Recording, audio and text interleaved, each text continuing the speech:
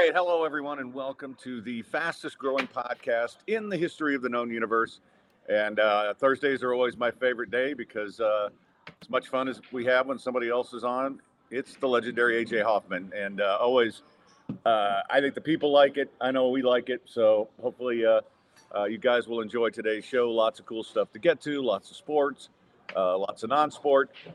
First off, though, we are at the Phoenix on Westheimer today. So if you're out and about, come on by and hang out. Great food. They have my favorite special that they ever have here. It's a cottage pie, which is really a shepherd's pie. Amazing. So I'm going to get one of those and take it home for dinner tonight. So at the Nice. Phoenix. And big deal on Saturday to let you know that the Friends of the Phoenix, which is a nonprofit organization that I've done some things in the past with, they're going to have a fried rice cook-off and Lunar New Year celebration. I am going to be one of the fried rice judges. How is that? Ooh, now that's a gig I could get behind right there, baby. Yeah. And so it'll be at West Alabama Ice House. It goes from Nice. 12 to 5 on Saturday. I'll be there about 3 and then get some judging done. And then, hopefully enjoy the festivities a little bit. So welcome in Chuck, welcome in Zed, and most of all, welcome in AJ. What's going on, brother? Same old stuff, brother. Just living the dream out here. It's actually raining today, which is odd. Wow. Not something that happens very often, but it is happening now. So I don't complain when it rains, but it's like, it certainly changes the way you look at the place.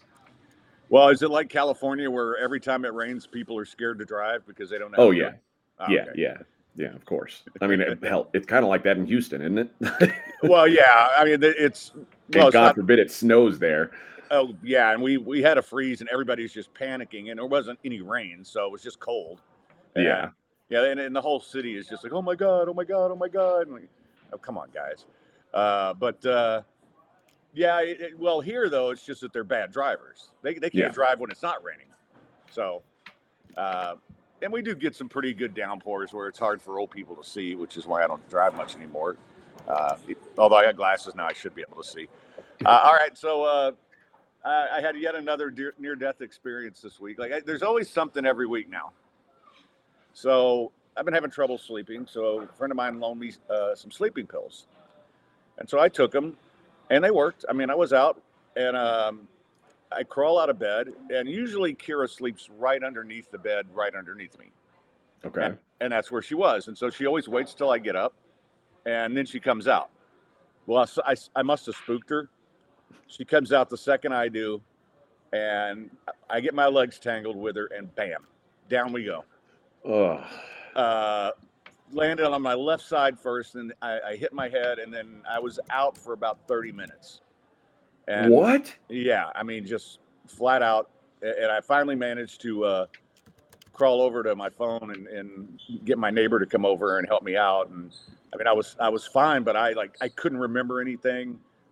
He said we were talking about UT basketball, and I was saying what a better coach Guy Lewis was than Abe Lemons and stuff like that.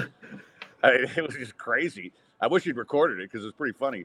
But and then yesterday was you know how concussions are. Yesterday was nausea day, and then today I'm fine and my mind's working again, and I don't feel like a total idiot, just the idiot that I usually am. So.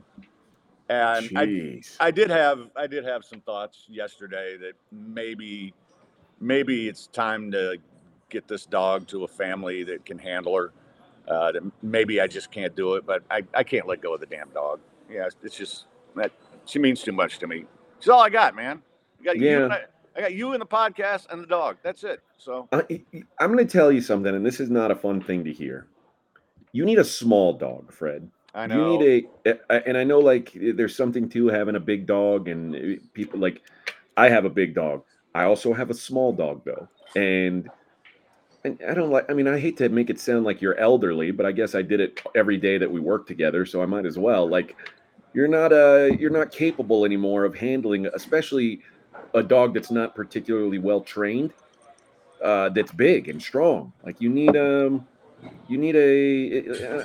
mean, you don't need a Chihuahua, but you need some sort of like a mini pincher or something. Yeah, or like that. Like I got a corgi. It's like 25 pounds, and it's totally manageable even for old people. I think having a husky probably not the best time. Not the best time in your life to have a dog like that. Is all I'm saying.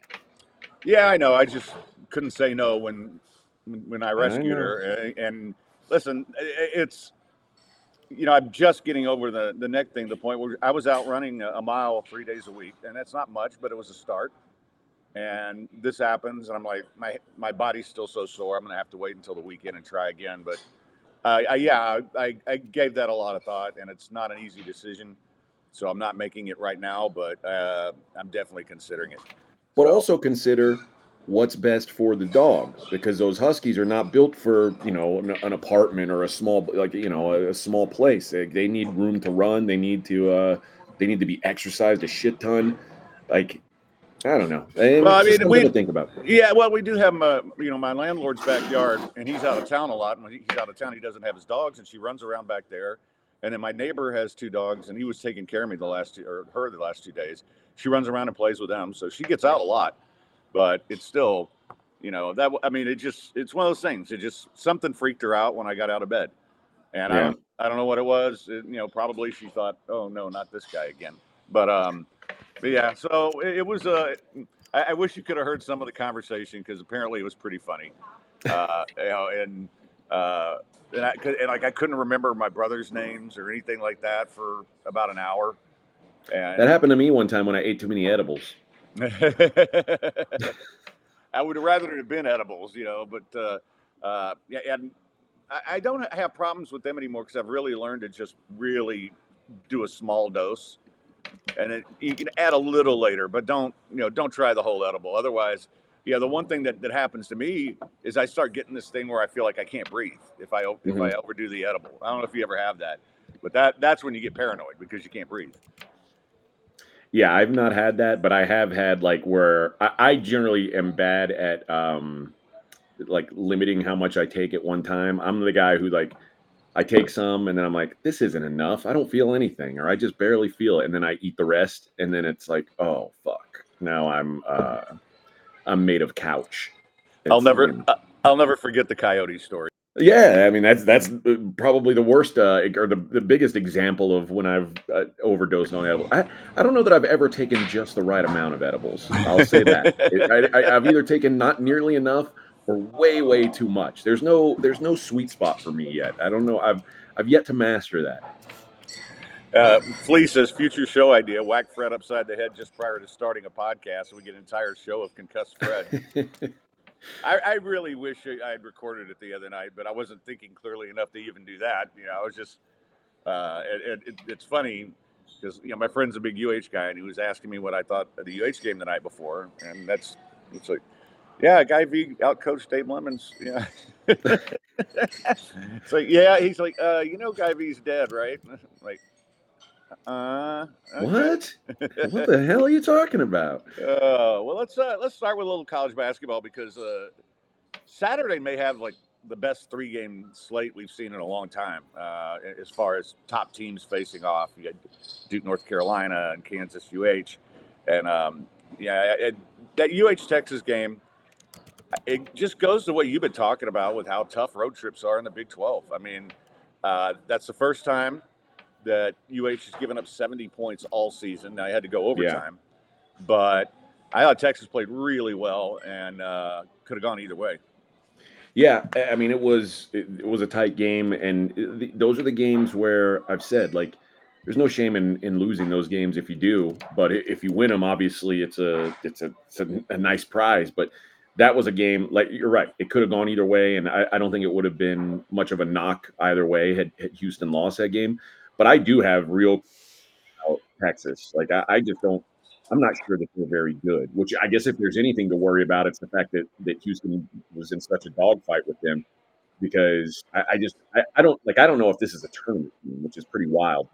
Um, and it's not that they don't have talent; they got plenty of talent. It's just I don't think they're very well coached. And I think they made a mistake last year when they hired Rodney Terry for the long term. I don't think he's a long term solution. I think that job is too big for him. And yeah, it wouldn't shock me to see Texas go back. Like it felt like they were finally crawling out of like obscurity to becoming a relevant basketball program again. And now it just feels like they're just like a bottom, they're certainly a bottom half of the Big 12, which I mean, the Big 12 is good. So it's not like there's shame in being in the bottom half of it, but they're not a Big 12 contender, which is what I mean. If you'd said that 2 years ago when Chris Beard was here and it looked like the program was really like about to take off, like if you'd said that in 2 years Texas was going to be a bottom half of the Big 12 program, I would have said, man, something disastrous has happened. And I guess it did. And what Chris Beard did last year, or allegedly did, set this program back significantly. And like it's a credit to him, because you look at him, what he's doing at Ole Miss now, and he has a crew there that's not nearly as talented as Texas, and they're overperforming. But it speaks to how good of a coach he is. But this team is just not. It's not it. I'll say that. And whatever expectations people had of them preseason were too high. This is a middle of the road team, and like I said, I'm not certain they're going to be a tournament team. Yeah, I think it's pretty disappointing because they really, and again, I think they played well the other night, and they've had some games where they played well, but they're just not consistent enough. I don't think they're as well prepared as they were when Beard was there, and they don't adjust quite as well. They do have enough talent to win some games just on raw talent, and they almost pulled that off. But as far as Houston's concerned, the thing that encourages me about them, and I've said all along, you've said this, the two things that worry me is they go through stretches where they can't hit shots, and they're not the greatest free throw team in the world. And then I worry about the bigs, although I'll say this, Tugler is really turning into a force on He's the nice. inside, and I think he'll just keep getting better. The kid's 18 years old, and you could just see the light coming on each week. And he doesn't. You don't look at his numbers and say, "Wow, he had 10 points and 12 rebounds," but man, he's around the ball. He tips the ball. He gets he'll go dive for loose balls now. I mean, he's really playing at a decent quality level that I think will only get better, and that's going to help this team. But the other observation I would just have on them is the two losses. We talked about how tough the road is in the Big 12. They were both on the road. TCU hit a lucky shot at the end to beat them. Iowa State is won 18 in a row there. Yeah. And they had chances to win both those games. And I don't see anybody else in the conference that has been in that situation in their losses. I mean, even Kansas has had a couple games where it's like, okay, you were close, but then you lost by 10. And so I think that's encouraging for UH, and I think it's really benefiting them to play this kind of schedule. And one of the few things that, I hate the commentators, but one dude had a really good point. He goes, listen, every game is Memphis for Houston now. It's not like when they were in the AAC. Yeah, the one exception I'd say to what you were talking about, the Big 12, is I'd say Baylor's been in sort of the same category, and they've lost 3 games in conference, but one was overtime to Kansas State, one was that 2-point loss to Texas at Texas, and then they lost in triple overtime against TCU. So they've at least been in every game. But yeah, what I've learned over the last couple of weeks, and this isn't to say that the Big 12 isn't the best conference, it is, but by far the best conference. It's the best. It's the deepest. It's it's everything. But I don't know that it's as like that the teams at the top are as elite as we maybe thought coming into the season they would be. Like Kansas, for example, Kansas is. I think they're good, but they're probably the most reliant on 2 guys of any team I've ever seen. It's like Kevin McCullough, Hunter Dickinson. Kevin McCullough is probably the best 2-way player in the country, not just the Big 12, like in the country. Hunter Dickinson is in the I mean, Zach Edey exists, but if he didn't, he'd be probably the best big man in the country. The rest of their team is kind of shitty. And it's wild to think that Kansas doesn't have any depth, but like none of those guys are really playing up to a level that makes you think that this team is going to be. And I think as the season goes on, they're going to run out of steam. Like it wouldn't shock me at all if they ran out of steam. They just don't play enough.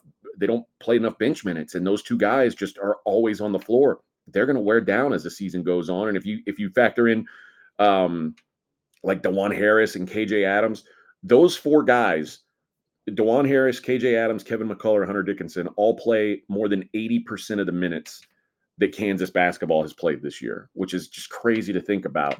But it's not sustainable, especially when you talk about, playing in a tournament setting, like playing through a full Big 12 tournament and then following that up directly with an NCAA tournament. It's just hard to keep up with stuff like that. So I don't think Kansas is as good as we thought they were going to be. I'm not sure Baylor's as good as we thought they were going to be defensively. They've got some real questions, which is it sounds weird, but they're not as solid defensively as they've been, and their shooting has been off and on. We like you go through every team in the Big 12, and there's big warts on kind of all of them. I mean, Houston is probably. I still think they're the best team in the conference, but I mean, you mentioned it. Like they don't really have a lot of paths to offense other than making sure they get extra possessions, which means not turning the ball over and offensive rebounding like madmen. But they're not good shooters. They they play slow, so obviously their defense allows their offense to not be phenomenal. But the other thing that worries me about them is they're a really bad free throw shooting team. And when you start playing these close games, and like you mentioned, the two losses were both close losses, free throws can be the deciding factor in games like that. And if you think back to like the Iowa State game, I think they left a couple points on the board late at the free throw line, left a couple points there that they could have had. And like you start missing these free throws in key situations, and man, it can cost you a game, particularly in this conference where there's no off nights. It's a grind. This game is a fascinating test for Houston because they're going to be favored on the road, which is wild to think that Kansas is going to be a home dog. But that's where we're at right now, and Kansas is sitting at 17-4, and somehow they're like a disappointment this season. So this is going to be a unique test for Houston. I tend to want to back Kansas as a home dog. I just think anytime you're trying to play against that fog whistle, especially knowing that Kansas is going to be getting points, it's hard to win a point this year. And then the other part is the difference is going to make it tough for Houston to score on the interior, and that means somebody's going to have to make shots for that team on the road. That worries me some. So I think Houston, and again, it doesn't losing in the Big 12 on the road doesn't mean you're a bad team. Like and it doesn't mean that like all hope is lost or you can't compete with these teams. It just means it's really hard to make these road trips. And yeah, I think what you said is the most accurate. Every game is Memphis now. And in fact, most games are bigger than Memphis. Yeah. Like going into Memphis and then going into Fog Allen, like any Houston fans who made the Memphis trip and then make this trip, you call me and let me know. I've been in both arenas. You call me and let me know. It ain't close, Bubba. So this is a real test for this program. But I mean, obviously, what they do have is a coach who's used to it, the coach who's been there and done it, who's made these trips. And I'm sure I think Kelvin's one of the best coaches in the country. I think he's going to have them prepared for this. Yeah, I know. I'm excited to see it, but getting back to what you're saying about the top of the Big 12, and by the way, Rogelio is in the house. He's Órale, cabrón! In the house. But yeah, I think that I see a lot of Final Four teams. I don't know if I see a national champion in this group, and especially when now, of course, we know Purdue can choke in the tournament, but I watch a team like Purdue. I watch Arizona, and they just and it's hard to tell because they're not playing against the same quality all the time. They're playing some good teams, but I guess I see the ceiling as Final Four for really Houston, Baylor, Kansas. Maybe one of these other teams makes a surprise run. Yeah, I don't know that I totally agree with that because I don't think that there is a juggernaut in the country, period. I mean, you mentioned Purdue, and we know they've. I mean, listen, if there's anything that we know about Matt Painter, it's that he is a shitty tournament coach. Arizona's had real, like Arizona's lost to Oregon State, they lost to Stanford, they lost to Washington State. Arizona's not allowed to play every game at home. Like it'd be nice if they were, but they're not allowed to. if I said there's one team that kind of sticks out above the rest as a team that I trust right now, it's UConn. Yeah. But I don't totally. I mean, I know Dan Hurley's now won a national title, so it's hard to say anything. But I don't know that he's like a coach that I totally trust in a tournament setting either. And we've also seen Donovan Clingan. Like if they don't have him, I've got no interest in backing UConn in a tournament setting. I just think he's so valuable. But they're also counting a lot on Stephon Castle, a freshman. And anytime like you're counting big time on a freshman as like one of your key offensive pieces, that worries me a little bit. But I think if I had to pick like who's the best team in the country, put a gun to my head right now, I'd say UConn. Yeah. But I don't know. I don't know that they're like above and beyond everybody else either. So like if you said Houston and UConn were going to play a 7-game series, I'd say it's probably going to be 4-3. So I think that there's a lot of teams that have a chance. This is a good year for parity. It's not like remember the year when Zion was just dominating and everybody's bracket said Duke is going to win the national championship, and I've said you have to pick someone in your bracket that's not Duke, and I picked Virginia and they won, and I won every bracket pool I was in because I picked Virginia to win the national title that year. I remember that. But this is one of those years where I doubt there's a team that has 20%. Like when you look at ESPN's brackets at the end of the year, I doubt there's a team with 20% of the people saying this is my national champion, because I think there's probably about 12, 15 teams that like it wouldn't totally shock me if they won it. So I think that's a good thing for college basketball. And it's certainly a good thing for programs like Houston, who are kind of new to the party.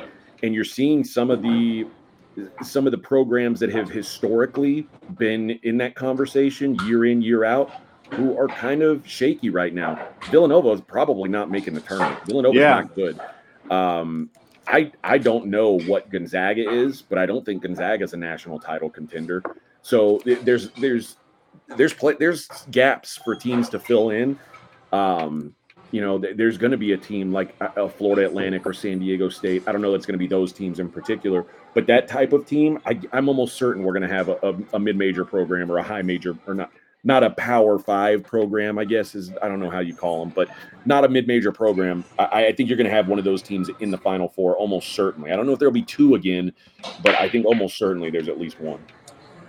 Yeah, and I'm with you on Kansas. I'm probably going to make a play there. Like you said, home dog has paid me off well here in the Big 12, and I've been pretty spot on with UH, and especially in these home games against decent teams that come in there and get blown out by 35 points. And so home teams in the Big 12 this year, Fred, are 29 and 23 ATS, like in Big 12 head-to-head, 35 and 17 straight up. So that's, like you said, home favorite or like home dogs. It's hard for me to pass on. Like those are the teams that, I mean, it's almost a gift. I mean, I'm not saying it's like there's no locks, but man, it's hard to pass up on Kansas with a plus next to their name in fog. Yeah. Okay. So before we get to football, just a couple of things on basketball I wanted to hit you up on.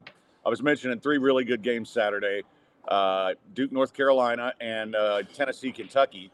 And I look at Tennessee and Kentucky, and I kind of see them as teams that, sort of like I see the good Big 12 teams. It's like, maybe, Yeah, Tennessee, I would have certainly put in that conversation. This week they lost at home to South Carolina, and they don't lose at home, so that really kind of threw me for a loop.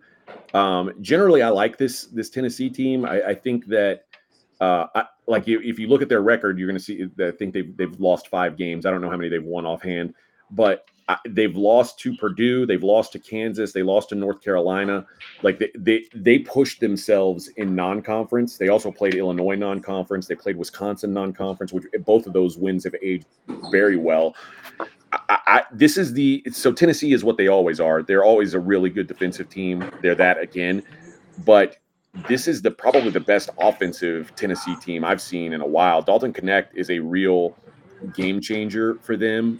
He's a Northern Colorado transfer, which it sounds funny. Like a Northern Colorado guy is like the real game changer, but he's a guy who can go out and get you 30-something points. I mean, he put up almost 40 against Florida. I think he put up 30 in the loss on Tuesday. So this is a guy who's just, if you've got a guy who can go out there and put up 30 points on any given night.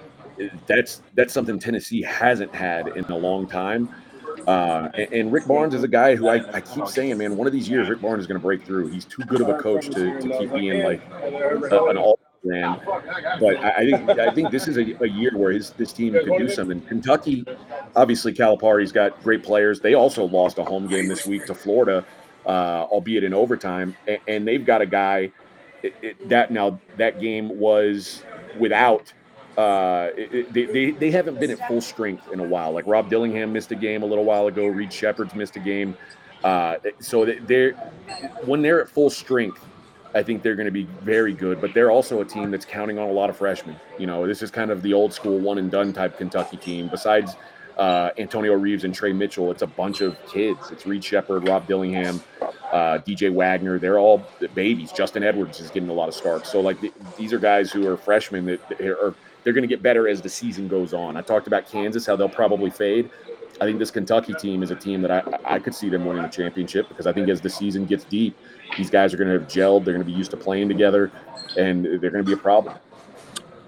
Yeah, I what I really enjoy getting a chance to talk a little college basketball with you. I haven't missed that. So now that football is down to one game, and we'll get to that because I have an admission to make over that. But first, I got to tell you about my good friends at Piper's Plumbing. Fantastic company. Everybody needs a plumber, right? And it's going to happen at some point. You want a good one, and that's what you're going to get with Piper's Plumbing.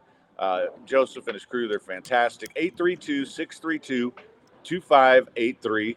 And he listens to the show. So, if I always tell you guys, if you can't remember the numbers or anything like that, you can always DM me or email me and say, hey, who's that plumber you were talking about? Piper's Plumbing.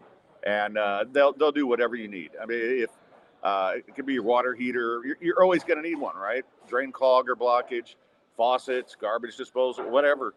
They will do it for you. Piper's Plumbing, 832-632-2583.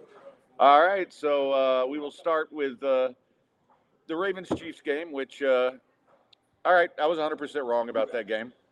We were 100% wrong about that game. It's all right. I was gonna maybe take the hit for it, but the reality is, the one thing we did say is if Evil Lamar showed up, yeah, they would lose that game. And it was, I mean, some of the decisions he made, man, that somebody was asking earlier about triple coverage in the end zone when you got a field goal. And then once you do stuff like that, then you have the weird things happen, right? Like Flowers fumbling the ball. Yeah. And it's like, and when you don't get those points, and suddenly then you start forcing the ball, and it was just a poor effort, and it was playoff Lamar. It wasn't what I was expecting, and I took a little bit of a bath on that. Yeah, same. And it wasn't like, I mean, what I expected out of the Ravens defense was it's what they gave me. Like, if you told me that the Chiefs would score 17 points, I would have felt so good about the Ravens winning this game. And their offense just showed. And this is one of the times where Lamar Jackson's kind of gotten flat for a lot of his career as a playoff bud. Like that was Lamar. He lost because of Lamar Jackson. There's no sugarcoating it. He stunk in that game, and the interception he threw late. I get it. You're throwing your helmet and stuff, but whose fault is that? You threw into triple coverage to your backup tight end. Yeah, like just like that. Why? It's like a 0% chance of completing that pass. I can't think of another top tier quarterback, and that includes Josh Allen, who's very willy nilly with the ball at times. But usually when he throws interceptions, it's him like trying to do too much, trying to go way down the field. It's almost never throwing into to covered guys. It's always like he puts up 50-50 balls. That wasn't a 50-50 ball. That was, like you said, it was about a 5% chance that Isaiah Likely was going to catch that ball and about a 70% chance that someone on the other team caught it. So it was just a baffling decision. And The stigma is going to stick with him because if this is the MVP of the league and a two-time MVP now at that, and he continues to play like this in playoff games, it's really hard to continue to be like, oh yeah, Lamar's an elite quarterback in the NFL. I asked Twitter, a couple maybe an hour before the show. I just kind of wanted to see what everybody's list was. I said, if the league started over tomorrow and you don't know who your coach is going to be or what kind of receivers or running backs or anything you're going to have, all you're asked to do is pick your quarterback. Don't your contract, but do consider age. Like, who's your top five? And Mahomes was a consensus number one. It's not close. Josh Allen and Joe Burrow are basically on everybody's list. Yeah. And then Lamar is that dude now who's kind of like, it's like, do I want Lamar or Justin Herbert? Do I want Lamar or CJ Stroud? Do I Right. want Lamar or Jalen Hurts? Like, there's three guys that are consensus on almost every list, and then everything else is kind of like, and Lamar's in that group, and that's the MVP of the league. Is like, maybe he's a top 5 quarterback. I'm not sure, but that's weird.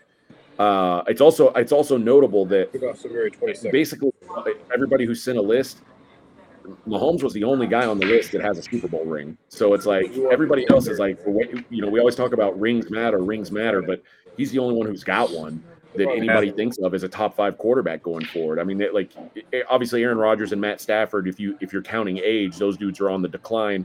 You could make an argument they could be in the top 5 of guys. Like if you said get for 1 year, I'd hear it. But yeah, it's funny that all these guys who are the future of the league, Mahomes is the only one who's done anything with it yet. And, if you ask me now, like if you'd asked me before that playoff game, is Lamar going to win a Super Bowl? I would have said, I would have laid probably minus 300. Yes. And now I don't know that I'd even lay a minus. Like it might be plus money. Like that was just such a disheartening performance to me. And his team is so good. Like all the players around him are so good right now. We saw Lamar do this early in his career without any good wide receivers, without a good running game. I mean, that you had the best defense in the league. Like you had good receivers. You had everything was working in your favor, and you didn't get the job done. It's hard for me to blame anyone. And listen, the Ravens, they lose Mike McDonald. This is a big deal to the Ravens, in my opinion. Like, I don't know if the Ravens' defense is going to be what it was last year going forward. So this may have been the best chance for Lamar, and I'm surprised to be saying that, given what I thought going into last week's game. But that was his stock went way down in my mind. Yeah, I never try to put too much on one game, but I think now we've seen the pattern. And, a lot of the guys on Twitch, Lamar is just Dak without the national hatred. Lamar equals James Harden. Lamar equals Clayton Kershaw. And, I think I think the thing that really got to me watching that game was how he would first, some of the play calling early where they're trying to go to the sidelines where the Chiefs had it really well defended. But then he's dropping back and he's standing back there for way too long trying to let players get open downfield.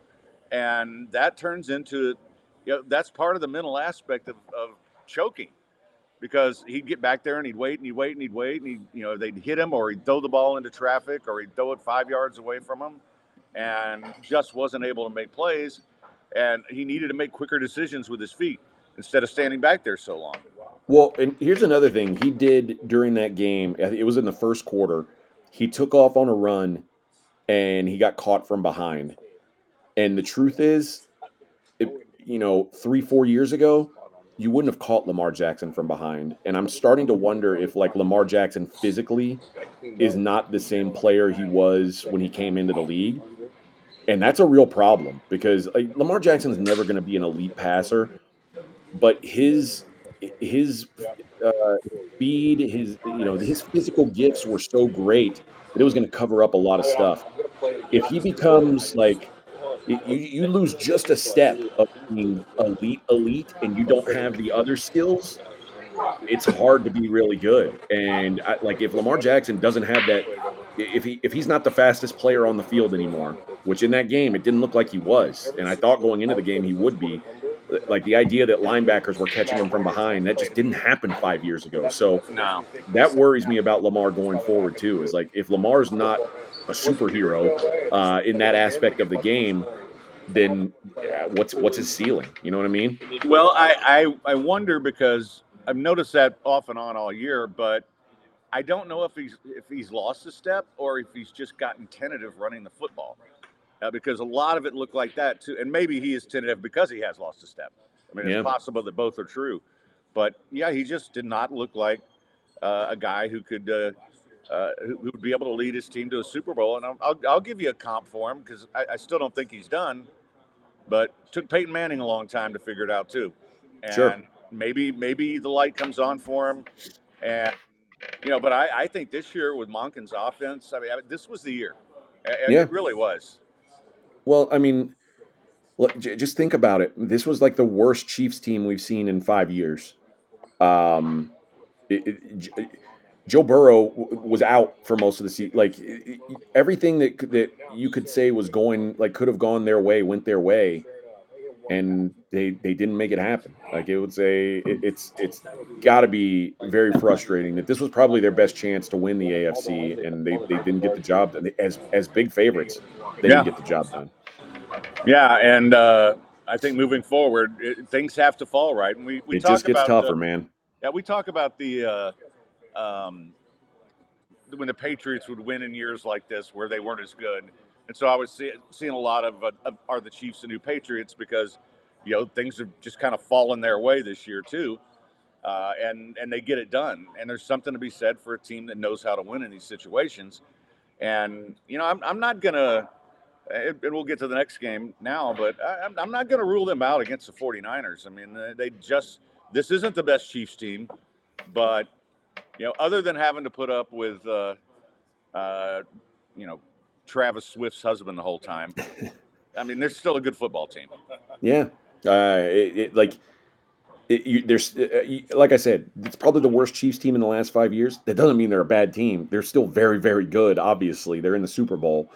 They just beat the Bills and the Ravens, who I mean, I think it was basically a consensus. Those were the two best teams in the AFC Yeah. almost all season long.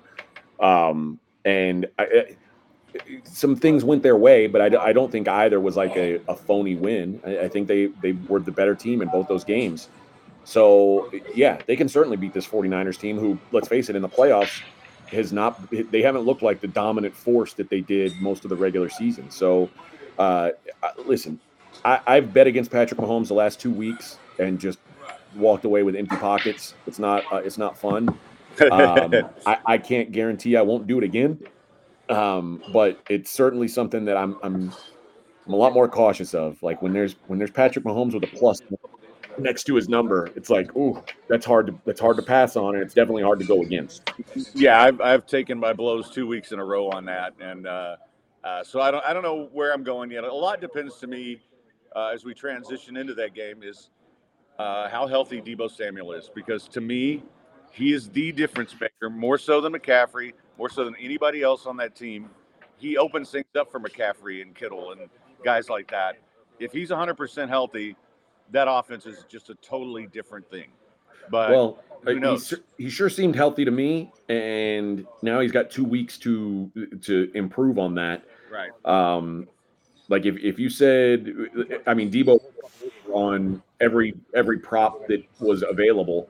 So to me, Debo was healthy, Yeah. and I Yeah. imagine he's going to be healthy for this game. It's to me, this game is a lot about. I mean, Patrick Mahomes is a known commodity. We know what he can do. I know if the game is on the line, if there's 15 seconds left in the game, trust me, I know from experience, Patrick Mahomes is not out. And I wonder how Brock Purdy will perform in those situations. Like if Brock Purdy is the dude. And let's get to the game. There's a bunch of mistakes I think Dan Campbell made, and I mean I think Kyle Shanahan coached circles around him, which shouldn't be a surprise. Right. But I think one of the big mistakes was when they could have gone up 3 scores going into the half, like or they could have gone up 3 touchdowns going into the half. Like you're either aggressive or you're not. And I don't know what they wanted to be. Like it seemed like they were aggressive. Like sometimes it was smart, and sometimes it was like, what are you doing here? Why aren't you kicking a field goal here? Why don't you want to tie the game? And my thought was that when they could have tied the game with a field goal and they went for it, I hated that call for really this reason. You were putting pressure on Brock Purdy. Yeah. Like you would have said, Brock Purdy, you have to go win the game. There's a lot different feeling when you get the ball back and you're up 3 points with 5 minutes left. It's a different feeling than if you are tied with 5 minutes left and they're asking you to go down and win the football game. And I want if I'm playing against the 49ers, I want to put that pressure on Brock Purdy because not everybody's built for it. Obviously Lamar was not built for it. In the playoffs anyway. Like there there's some guys who like Joe Burrow's another guy. Like I trust Joe Burrow. Oh yeah. If you say Joe Burrow, the game's tied, go get me a win, he's probably going to do it. Honestly, Josh Allen's done it against everybody except Patrick Mahomes. So, Right. I just don't know if Brock Purdy's got that. And I think that's the biggest question for the 49ers is does he have that? The Lions had a chance to make Brock Purdy go prove it. And they said, no, we're gonna go for it. And then they let Brock Purdy have the ball. Well, And you oh, know, go we, ahead. yeah, we've talked about this for years. Coaches choke in big situations too, as much as players do. And the reality is that Dan Campbell's aggression has paid off well for him. But listen, and everybody hates when I compare coaching to poker, but there's selective aggression. There's times to be aggressive, and there's times not to be. You have to read the table. You have to look at the situation. Even at the end of the game, when he runs the ball, and I mean, I think they That were was the beating biggest them. mistake of all. Yeah. He gave the game away there. I mean, He ended the game there. you had no chance at that point when you didn't score. And his whole thing was, well, we moved the ball downfield. I thought we could score. I'm like, no, that was the wrong thing to do. And he did that in several instances. And again, when you get in these tight games, you get in these playoff games, those little things matter, like the Flowers fumble in the Ravens game. Those things can turn an entire game. And I just think that the moment was a little bit too big, and he made some decisions, and not all of them were wrong. I mean, there were a few times that when he went for it where I thought that was the right thing to do, but we always talk about decisions, not outcomes. There's also other ones that you look at and say, whoa, whoa, whoa, whoa, what are you thinking? And the 49ers didn't really, and you and I are probably, I mean, you and I've seen Brock Purdy since he was at Iowa State. Yeah. And I mean, mostly if you're a Big 12 fan, you've seen him play. Otherwise, put your hands down because you haven't seen him play in college. He was never a guy that you wanted to put the game in his hands. You were a guy who you knew you could trust when you had the lead because he would hand the ball off to Breece Hall 45 times. Yep. Or I can never remember that big receiver he had that, you throw the ball to him. And I mean, he's taken a step forward. He's a better player than that now. But you still got to put it on him.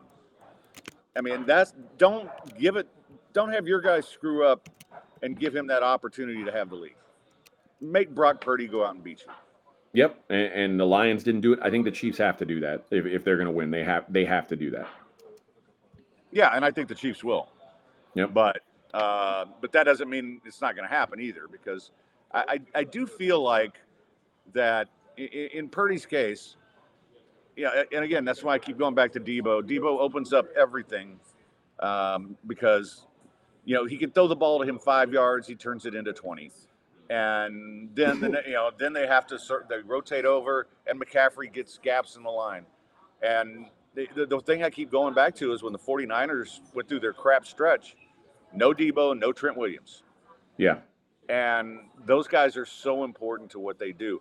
And look, McCaffrey's great. I'm not in any way saying he's not an MVP candidate, frankly.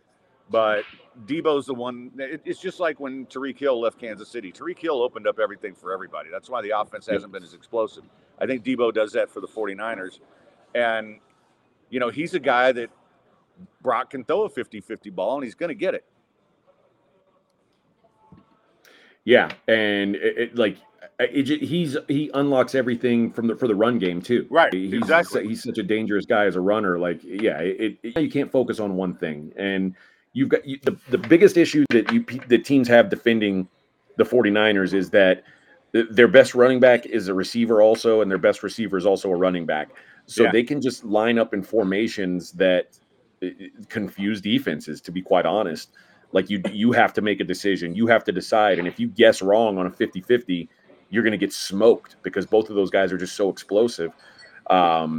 And yeah, I think you're right. Debo being there is key. I mean, obviously, I think if Christian McCaffrey were gone, it'd be a nightmare for them too. They've just been lucky Yeah. that Christian McCaffrey's been super healthy, knock on wood, since he's been there, which is the craziest thing ever. You tell me, as soon as the 49ers trade everything for this dude, suddenly he becomes the picture of health. Yeah. Who saw that coming? Because, like, the big knock on it was, why would you give up so much for him? He never stays healthy. He's never, all he's done has been on the field. So, yeah, I think that you're right that he's key to what they do, and I mean, you saw it last week. He was key again, and the offense, slow start, but man, when they get humming, this offense is so dangerous because they've just got so many ways to beat you.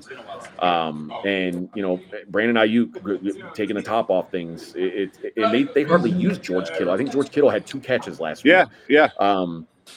And he's he'll be a problem for the Chiefs. That's a guy that the Chiefs, who are dealing with a lot of injuries at safety, they're going to have a problem with him. And especially when you look at everything else that like the Ravens essentially had, they had Mark Andrews, they had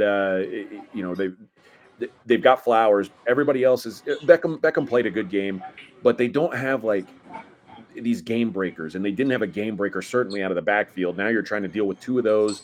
It's Yeah. just a confusing thing, man. You got to make guys think. And Spagnuolo's a really good defensive coach. I'm sure he's going to have something drawn up. He's not going to get embarrassed, but the Niners are going to make you work for it, man. This is it's a fascinating matchup. Whatever you think of it, I'm excited for it. It's not the matchup I'd hoped for, Yeah. mostly because I wanted someone other than the Chiefs there. As someone who I had a Bills future and I had a Ravens future, I would have liked to see one of those two there. But I think that it makes for a really interesting game. Seeing Andy Reid, who let's remember this too, Fred. Before Andy Reid won in Kansas City, Andy Reid was considered a playoff choker. Yeah.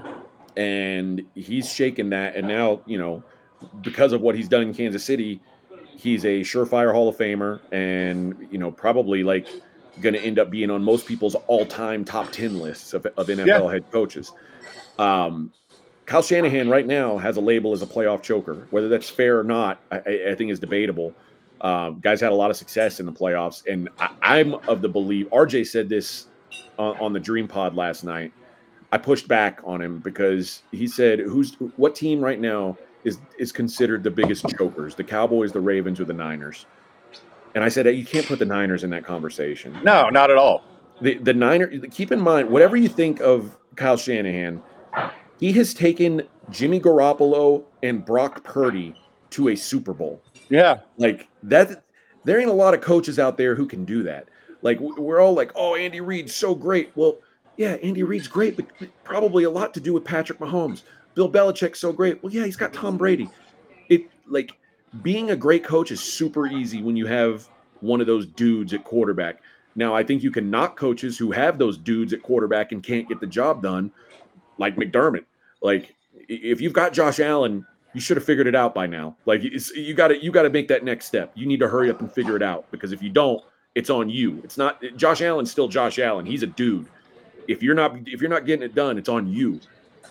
Like Kyle, no one can say like Kyle Shanahan's a failure because he took Jimmy Garoppolo and Brock Purdy, who on most teams in the NFL, let's face it, would be backup quarterbacks. Like, Brock Purdy is built to be a backup quarterback. I think Brock Purdy's really great in Kyle's system. If Brock Purdy were on the Chiefs, I mean, or on the Bills, like if you swapped out Brock Purdy and Josh Allen, the Bills would be dog shit. Yeah. They wouldn't even be a playoff team, because Brock Purdy isn't the dude to like carry the load. But Brock Purdy does his job, man. Brock Purdy, he runs Kyle's system to a T. And that's the most important thing to Kyle. Like, he wants a guy who does it his way, who isn't going to make the big mistake, and that's what he's got in Brock Purdy. And I know people are trying to pick him apart, but for Kyle Shanahan to have this dude in the Super Bowl in his second year, like it's a miracle. And I don't know how many coaches could have done it. Like everybody gives credit to Bill Belichick for Brown. Like this guy's way less than what Tom Brady was expected to be. Yeah. So I give Kyle a lot of credit, and this is a real chance for him to kind of shake that stigma too. So I find myself. I haven't made an official bet on the side or the total for this game yet. I've played a couple props, but I will say I feel like I'm internally kind of rooting for the 49ers. Yeah, me Because too. I'm tired of Mahomes winning everything. It's the same reason I started rooting against the Patriots. It's like I get tired of seeing it. I don't want them to win every year. It sucks. It sucks that the team that knocks my team out of the playoffs every year always wins a Super Bowl. That's not fun for me. So I want to see Patrick Mahomes lose, but I think it'd be nice to see Kyle get over that hump, break that stigma, and really establish himself as one of the not just a great play caller, but a great head coach. I think everybody believes Kyle Shanahan's probably the best offensive mind in football, but I think there are people who question him as a head coach, as a decision maker, and a lot of it falls back to what happened in Atlanta when he wasn't the final decision maker. But listen, I shit on him for that when it happened. I'm not trying to sugarcoat anything with it. He deserves some of the criticism he's gotten, but I would like to see him get over that hump. But you know what? Let's also not forget he turned Matt Ryan, who was a slightly above average quarterback his entire career, into an MVP. Yep. And was responsible for them getting there. So I mean, the whole choking thing. I love RJ, but you can tell him from me that's total bullshit. Well, and also think about this. What's Jimmy Garoppolo been since he left the 49ers? Like Jimmy Garoppolo was like the Raiders said, yeah, you just go over there. You don't have a helmet anymore. Like Yeah. it's Sit down. That's the reality. Like he wasn't that good, and he took that guy to a Super Bowl. It's unbelievable. All right. Well, we'll talk a lot more about it next week, but I mean, I'm probably going to be rooting for the 49ers, not just for Shanahan, but I'm so sick of. And listen, I love Patrick Mahomes, but his damn wife / girlfriend plus, plus Kelsey's husband. I'm just sick of it, man. I'm just sick of it. I don't, and you know how many times. I mean, we'll have to bet on this. Obviously, there'll be a prop. How many times they show Taylor Swift in the damn booth? Yeah. I mean, there's going to be a prop bet, right? Oh yeah. Oh yeah. I just want to shout out Bear Brother here.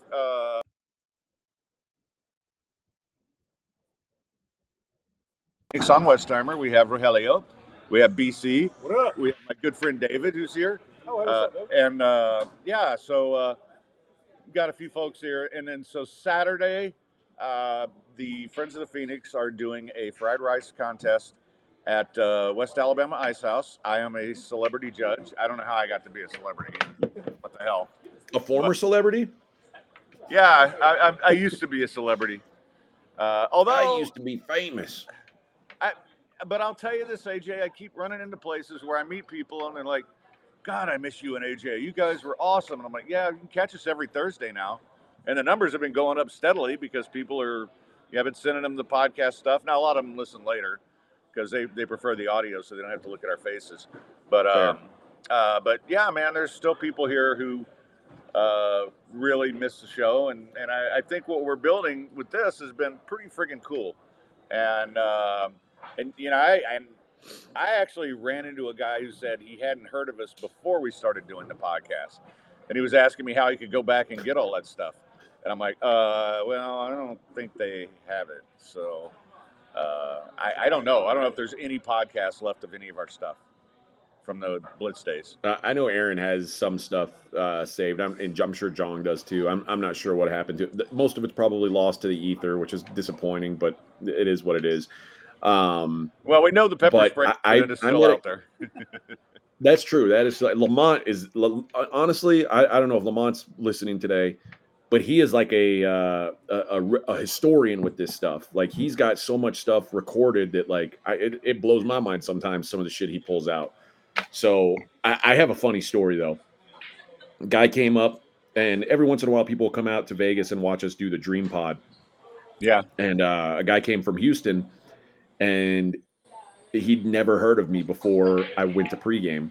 He like, I guess he just not a big sports radio guy, because he was like, yeah, I mostly only care about sports for sports betting. And I was like, how did you not find my show? Like, we talked about sports betting all the time on the Blitz, and but it's funny to think about, that there's guys that I was in that city where, we were doing that show for, I don't even know how many years, 12 years, something like that. About 12 years, yeah.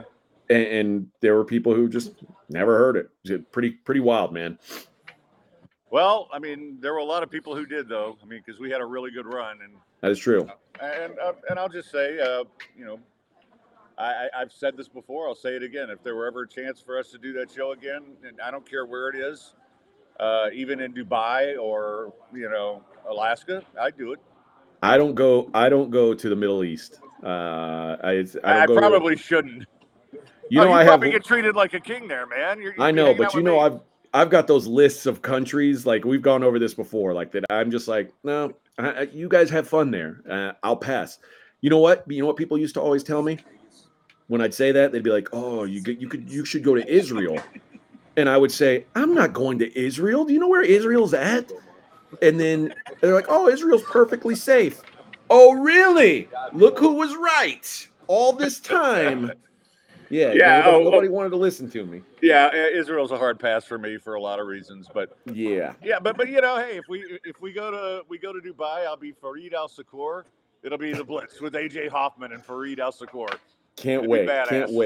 Can I before we end it, can I give the people a prop that I'd like to get out there before it moves? Yeah, well, I want you to give them a prop, remind them what you're doing with the podcast, and if there's any MMA coming up that you want to hit, just whatever, take it. Yeah, so Monday through Friday, I'm doing a show called Straight Out of Vegas AM. Wherever you get your podcast, please subscribe, give a 5-star rating if you like what you hear. It helps me out quite a bit. Give a review.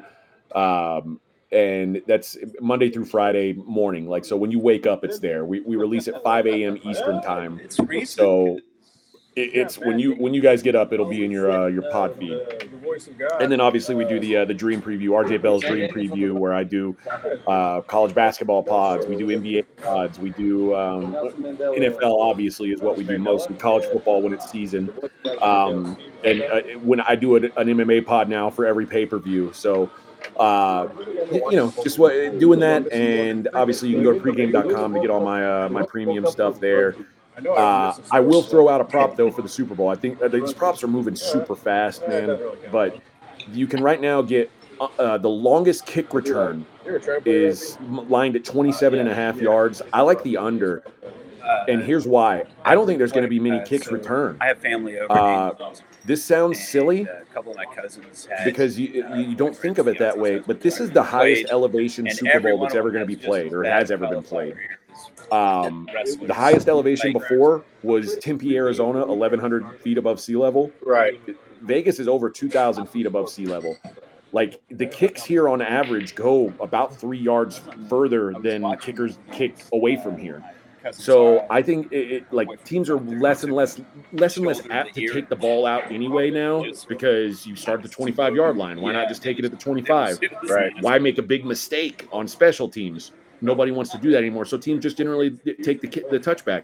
So I think there's going to be less. That total set at 3.5. It's heavily juiced to under 3.5. Like, you have to pay minus 300 on under 3.5. But I just like the under 27.5, because I think if we're only looking at really 2, maybe 3 tops kick returns, the idea that one of them is going to be over 28 yards seems unlikely to me, especially given Ray McLeod's not a good kick returner. He hasn't been all season long. Richie James has been one of the worst kick returners in the league for Kansas City. These teams won't play touchback. So I'm going to play that under 27.5 yards for the longest kick return being under that 27.5 yards. That is some next level shit, man. I got to tell you. I mean, you were always a great handicapper, but I think being out there in Vegas is really taking your game next level, man. I mean, it's the legal weed, Fred. That's what it is. Well, it's decriminalized here, so but it hasn't helped me any. semi-hockey plays are still pretty good. But There you go. so before we cut it off, any new TV for you? Have you had any chance? I've been watching True Detective. Is it any good? Yeah, it's pretty solid. It's kind at first I thought it's a little bit weird because there's like some paranormal to it, but so far I like it. Like I'm not crazy about Jodie Foster in general. Oh no. But she's okay in it. And yeah, like the writing's really good, the acting's been good.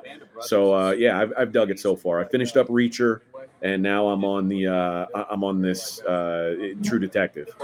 Although I hate that it's not out all at once. It drives me crazy. Yeah, and so BC, who's here, put me on Masters of the Air. And Okay. I watched the first 3 episodes. It moved really slow for me. It's like I'm not a fan of the way Tom Hanks does things. It's all very maudlin, and I've seen every World War II thing there is to see. And this is about it's about B-17s, which I love. But by the end of the 3rd episode, I started getting into it a little bit. And of course, it's the same thing. Now I got to wait a week. Yeah. But which I hate. But yeah, I thought season 2 of Reacher was the best Reacher of all the movies, and season 1, I freaking loved that. I thought it was so good. And I also watched the Royal Rumble, Fred. Oh, did you? Oh yeah. And apparently it changed up because Brock Lesnar likes to pee on people and Vince McMahon takes shits on people's heads. But Okay. yeah, a bunch of terrible things happened. But I always like to watch the Royal Rumble. I don't really care to watch wrestling regularly, but I do like that match where they throw people over the ropes. That is always fun for me. So I watched that as well. Oh, well, there you go. Dusty Rhodes' kid won. He's the champion, or he's gonna wrestle for the championship apparently. Oh, well, good for him. Yeah. The only other thing I watched was that Zorro on Amazon. Don't bother. Okay. I got through the whole season somehow because there was this one hot chick that I just liked seeing, but otherwise not good. I don't like Zorro. Well, I don't like the character Zorro. Yeah, I mean he's kind of like gay Batman. Yeah, you know? I don't need that. I don't like that. Nobody needs that in their lives. Yeah. But anyway, all right. So that's gonna wrap it up. AJ, always a pleasure, brother. Thank you so much. This has been a very entertaining show, and I didn't fall down and get another concussion, which is good. Congrats, man. Maybe because I was just sitting here. But anyway, want to thank everybody for tuning in. You guys are the best. I want to thank everybody who showed up out here today. And if you're in Houston, come to Kirby Ice House Saturday. I'll be there about 3. And then I'm just going to be, I've done a good job of not being fat. But boy, judging a fried rice contest, let's go. I'll put on 50 pounds in one day. Can't wait. Good for you, man. AJ, I'll talk to you this week, man. Thanks a lot. Much love. And that is going to wrap it up for today's Falcon Cast. And until Monday, I have no idea who the guest will be Monday yet. But until then, stay sportsy, Gulf Coast badasses.